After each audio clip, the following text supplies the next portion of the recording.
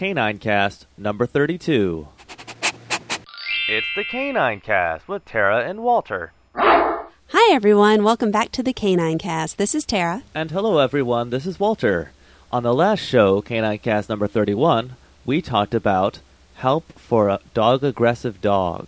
Plus, we had training tips for and more information about the gentle leader collar. Thanks, Walter. Now, in today's K9Cast, we're going over a number of things. We're going to talk a little bit about Great Danes, also about whether or not it's okay for dogs to eat bugs, what to do when your dogs fight over a toy, whether or not to use the word no in doing positive reinforcement training, and also use of good release words in training. Lucila writes in, I'm thinking on getting a Great Dane. I have been researching about them, but it would be really useful to know a little more. Well, Lucila, that's interesting that you bring up Great Danes. We actually have another listener who's a friend that had talked a little bit about the idea of getting a Great Dane recently as well. These are such amazing dogs. For anybody who hasn't seen one in real life, most people are familiar with the breed and know that it's a giant breed, but there is nothing like the first time that you see one of these right in front of you.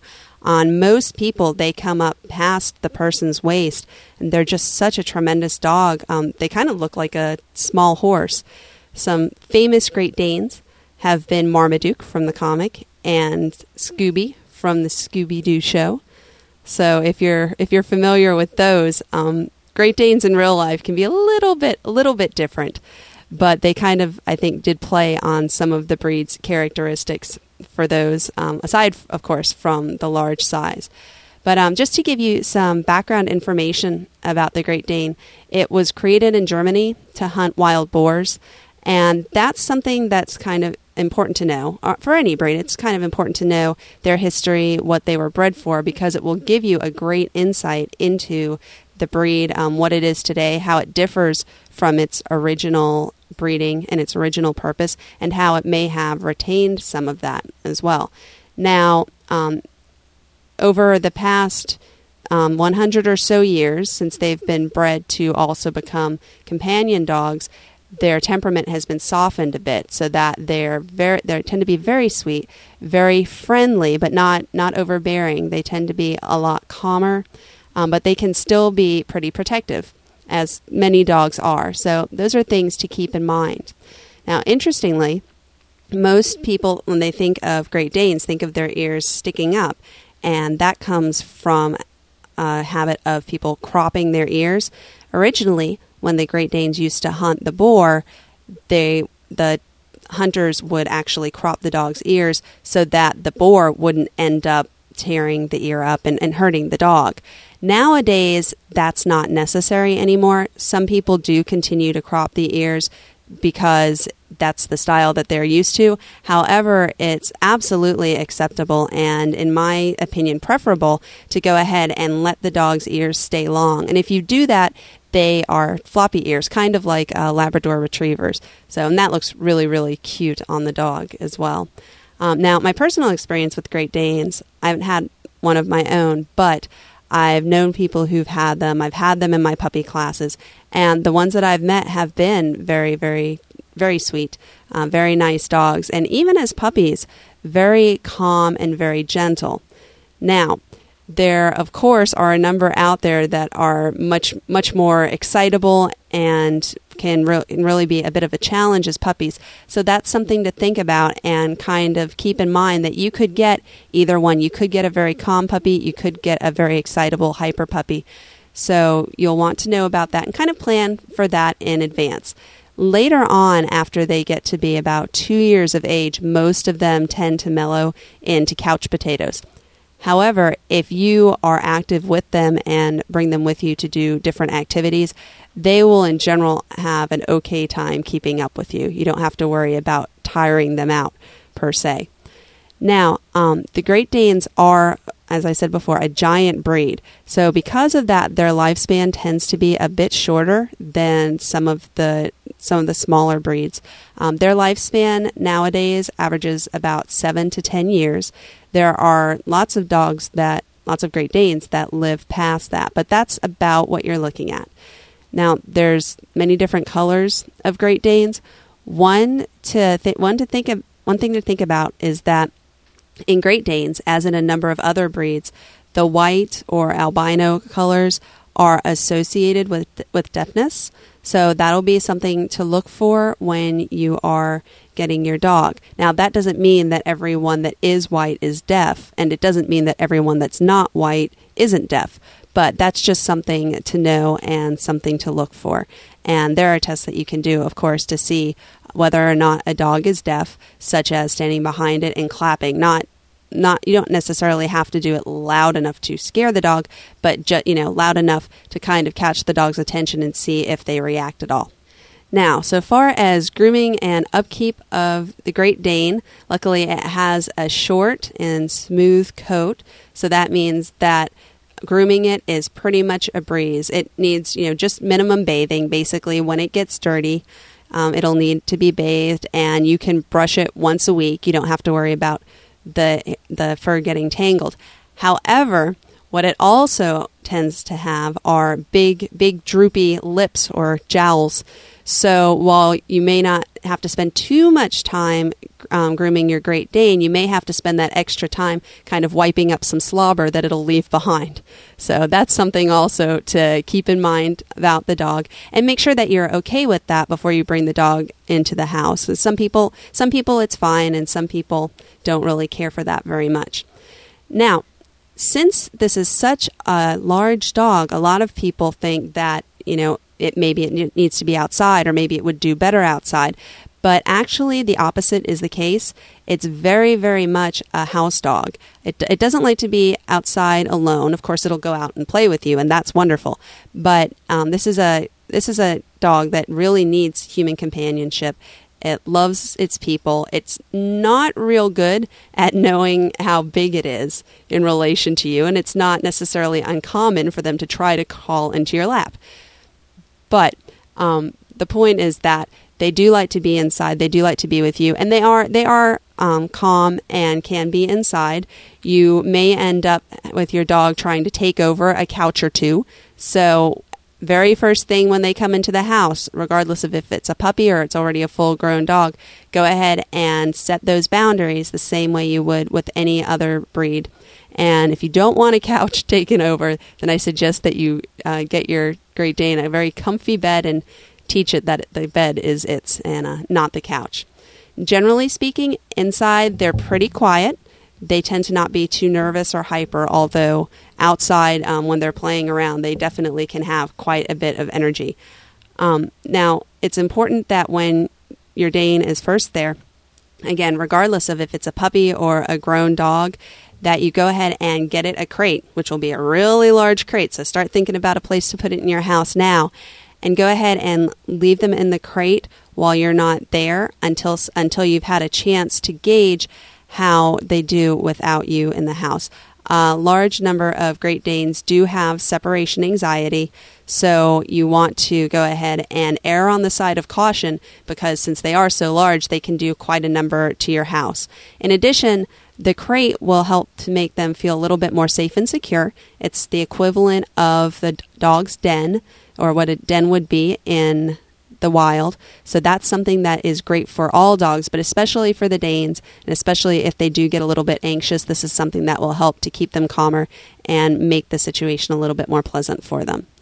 Now, as I said before, they can become couch potatoes, so you want to kind of watch that and make sure that you do take them outside to get them ample exercise, because they may not do it on their own. They may be perfectly happy to just kind of lie around the house. And, much as for us, that's not necessarily the most healthy thing for them. Now, when you are going to exercise your Dane, make sure that you do it at least an hour after your dog has eaten. As a giant breed, it can get bloat. A lot of large breeds actually are predisposed to getting bloat, and that's a condition where their stomach gets bloated, but it can be dangerously so. It actually fills with gas. They also are predisposed to get stomach torsion, which is when the stomach actually kind of twists. And that's another thing to look for. So if you start seeing your dog's diaphragm area look like it's bigger and bloated, take it to the vet because something may be going on and you want to make sure that that's taken care of right away. Stomach torsion, bloat can both be some pretty serious things to happen to a dog. And another thing about health issues, lots of large dog breeds are prone to hip dysplasia, and that is definitely true of the Great Danes as well. So you will want to kind of watch how it moves, and as it's growing up, if it's a puppy or even after it's an adult, if you ever see any weakness or lameness in any of the legs, take it to the vet, see if they think that it is hip dysplasia. They have x-rays and tests they can do. In addition, Great Danes are also prone to other bone and joint problems that do tend to plague large breeds. So keep that in mind. And just if you see your dog looking uncomfortable or not walking or running like it normally does, then just go ahead and get it checked out so you can kind of head it off at the pass. Now, since this dog does have these problems, one thing that you can do to help minimize the chances of your dog having one of these is to make sure that if you do get it as a puppy, that you only get it from an ethical breeder. Ethical breeders are those who breed basically for the better of the breed rather than finding one, say, from the newspaper or in a pet store or on the internet, something like that. For more information on finding ethical breeders, you can check out K9Cast number 12. We talked about that on that show because this is something that is so very important these days. If you are getting a puppy, that you do get one from an ethical breeder. The unethical ones, not only do they breed millions of dogs while millions are being put to sleep, but they don't even make attempts most of the time to try to breed the healthiest dogs possible. And so when you're talking about purebreds and there are different diseases and disorders that run in the family lines, you want to get your dog from somebody who has watched for that. So those are some tips for if you're getting one as a puppy from a breeder. Now, of course, we highly recommend checking with rescues as well. And Great Danes are a breed that do tend to end up in rescue in some pretty significant numbers. Part of that is due to their size, and part of that also is because when they are puppies, they can be rather exuberant, more so than people expect. And when you put that in a large dog, a lot of people find that difficult to handle, and so they turn them over to rescue and to shelters. So check with rescues and shelters in your area, and that would be a great place to find one of these dogs. And you can work through the puppy exuberance using training. Great Danes are very intelligent. They're highly trainable. As a matter of fact, a number of the ones that I've seen at obedience shows or in obedience classes, and they do just wonderfully. What I do recommend is when you're training your Great Dane to use primarily positive reinforcement. So basically make it fun, make it into a game. And also, they kind of need a gentle hand. They're as big as they are, they're still a pretty sensitive dog, and so they don't tend to do very well with any of the rougher training methods. So I would highly recommend that you go ahead and train them. Just make it a lot of fun, which is what we say about training here anyway, is the more you can make it into a game for your dog, the more they'll learn and the more fun that it will be for both of you. So make sure to train your Dane regardless of if it's an exuberant puppy or an older, calmer dog. It's just a great way for you to bond and a lot of fun for the dog as well as you. Now, for feeding, if you get your Great Dane from a puppy, it's extra important that you do not just free feed it or overfeed it. First of all, Great Danes can't just have any type of dog food. They need special diets. I would highly recommend that you check with your vet about that, but most of the time they need low protein, low calcium, and low fat for the first 2 years of their life. Otherwise, they will grow too quickly, and that can cause joint problems later on. By feeding them the correct diet, you're helping to protect your dog from getting the hip dysplasia and the other bone and joint problems that can happen in large breeds. Now, regular puppy food is too high in fat, too high in protein, too high in calcium, so that will add to the possibility of your dog developing a problem later on. So just keep that in mind and make sure that you're picking the correct food. Now, even when this giant dog is fully grown, you're still going to want to watch what kind of food you give it. You're going to want to make sure that you don't overfeed this dog ever, because at any time, overfeeding a dog and having your dog be overweight can cause problems with the bones and joints anyway. And then in a large breed dog, it's extra important because they can be predisposed to that as it is.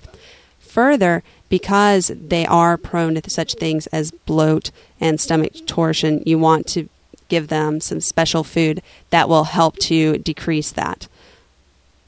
In addition, aside from the food, you will want to make sure to lift the food and the water up off the floor so that the dog can eat with its head somewhat level with its shoulders rather than having to bend down and get it off the floor. That will help to decrease the incidence of bloat as well. And it's a better idea to feed your dog 2 or 3 small meals a day rather than one large one. And of course, as we said before, don't exercise your dog and try not to let it run around too much until an hour after it's eaten, kind of like us humans and going swimming. Of course, for swimming, we're not worried about humans bloating. That's more for cramps. All right, so that's an overview of Great Danes and some of the things to look for in owning the breed. There are a number of Great Dane links out there on the web that we will go ahead and put on the show notes and also in the Enhanced podcast. So go ahead and check those out if you'd like to get some more information from those, and they can also probably help point you in the direction of some places to look when you're starting to look for your Great Dane. Okay, we now have 2 questions from Wendy. The first one she asks is it okay for dogs to eat bugs like spiders? My dog seems to love any chance they can to eat one. Well, Wendy, I haven't heard anything about it being dangerous for them to eat bugs overall.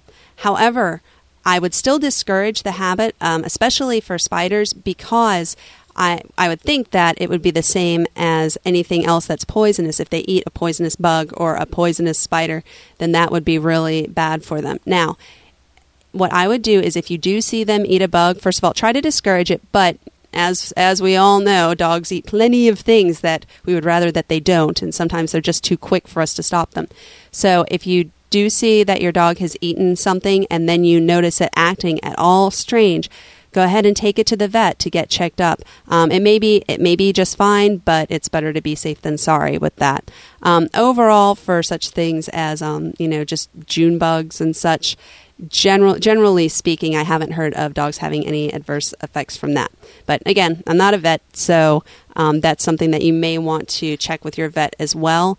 And your vet may be able to tell you if there are some specific bugs or spiders that are prevalent in your area to look out for. All right, so for question number 2, Wendy writes, also, my dogs are constantly fighting over this one toy. They have lots of toys to play with, but it has to be this little squeaky red shoe they fight about. I even got one more identical one so they won't fight, but they are still fighting for the possession of the old one. Please help.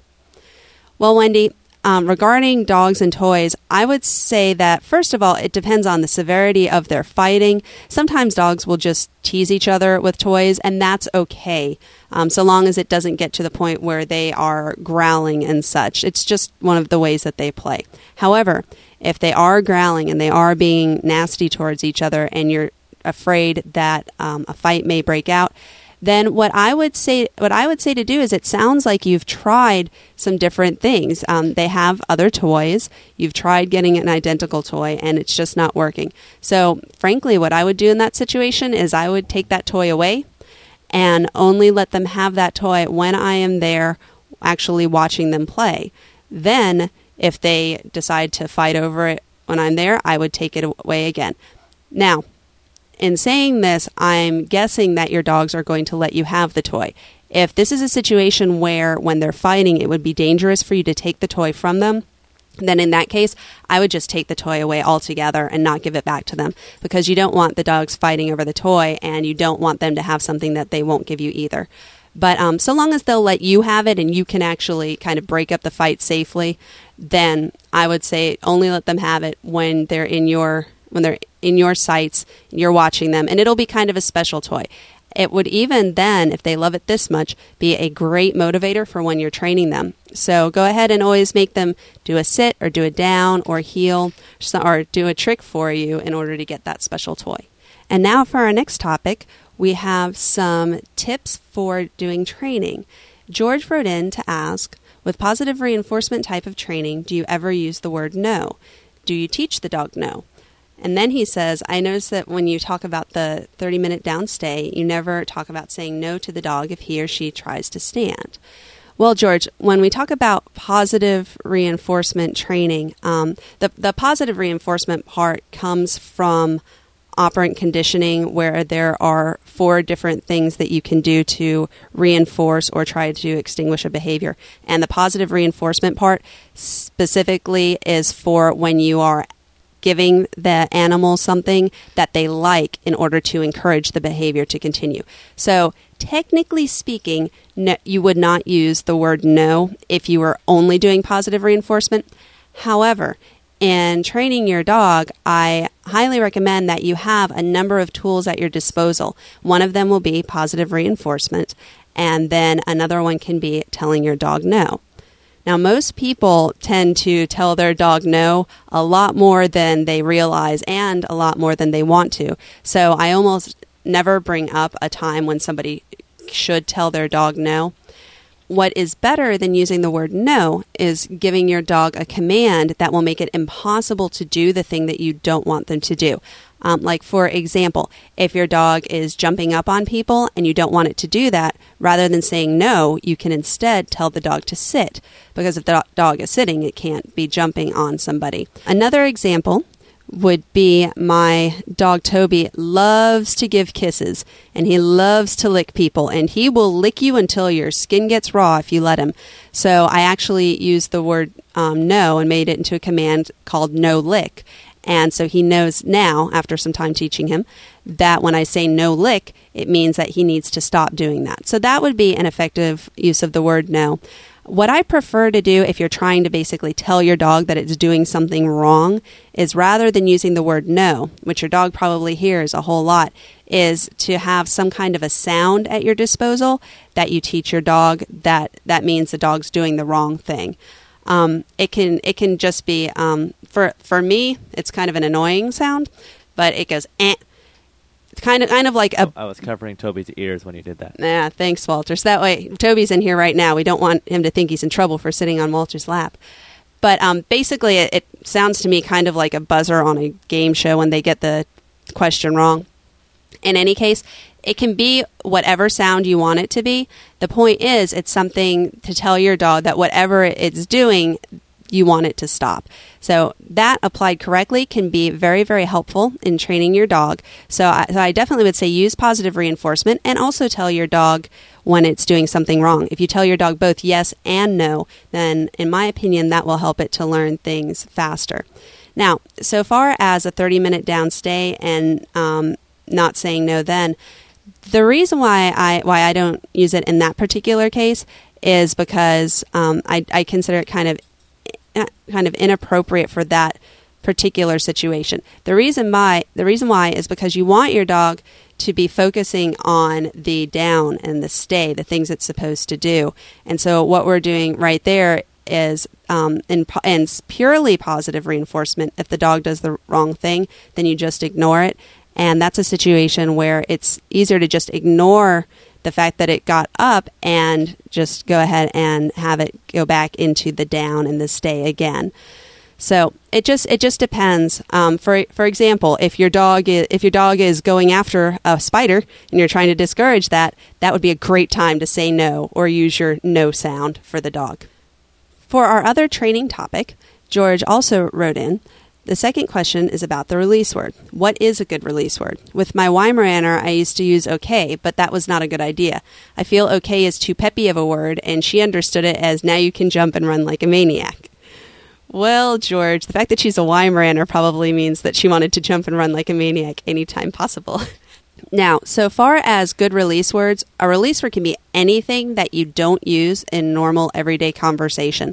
Even though I started off by using okay and now I just do it out of habit, I really wish that I had started off using something like release or you're done or hooray, something that they won't hear in everyday conversation, because anytime I have them doing something, I can be talking to somebody else and say the magic word, okay, and they get up and go. This happened many times.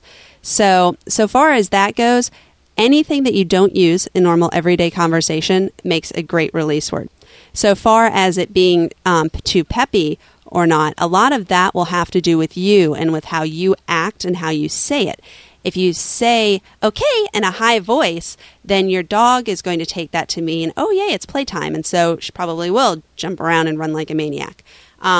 You, of course, don't want to growl okay at them, okay, because then they think they did something wrong. But if you just say it very matter-of-factly, and you say, okay, or you say release, or you're done, then they can go ahead and get up and go, and you haven't done anything with your voice to get them excited. Now, if you make, say, hand signals or move your body or something like that, that may be getting them pepped up too. So you'll want to look at not only what word you use, but kind of everything that you do when you release your dog to see what they do.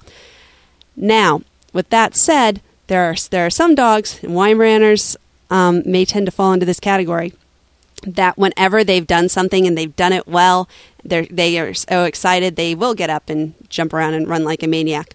What I would recommend that you do is go ahead and give your dog your release word so that it gets up, and then immediately have it do something where it's going to need to be calm. Like maybe she just finished a down stay, so you tell her okay, and then immediately have her sit. And when she sits, you can go ahead and pet her. Go ahead and say okay again. Just do that a few times with a few different commands and praise and telling your dog the release word, and see if that helps to calm her down a little bit.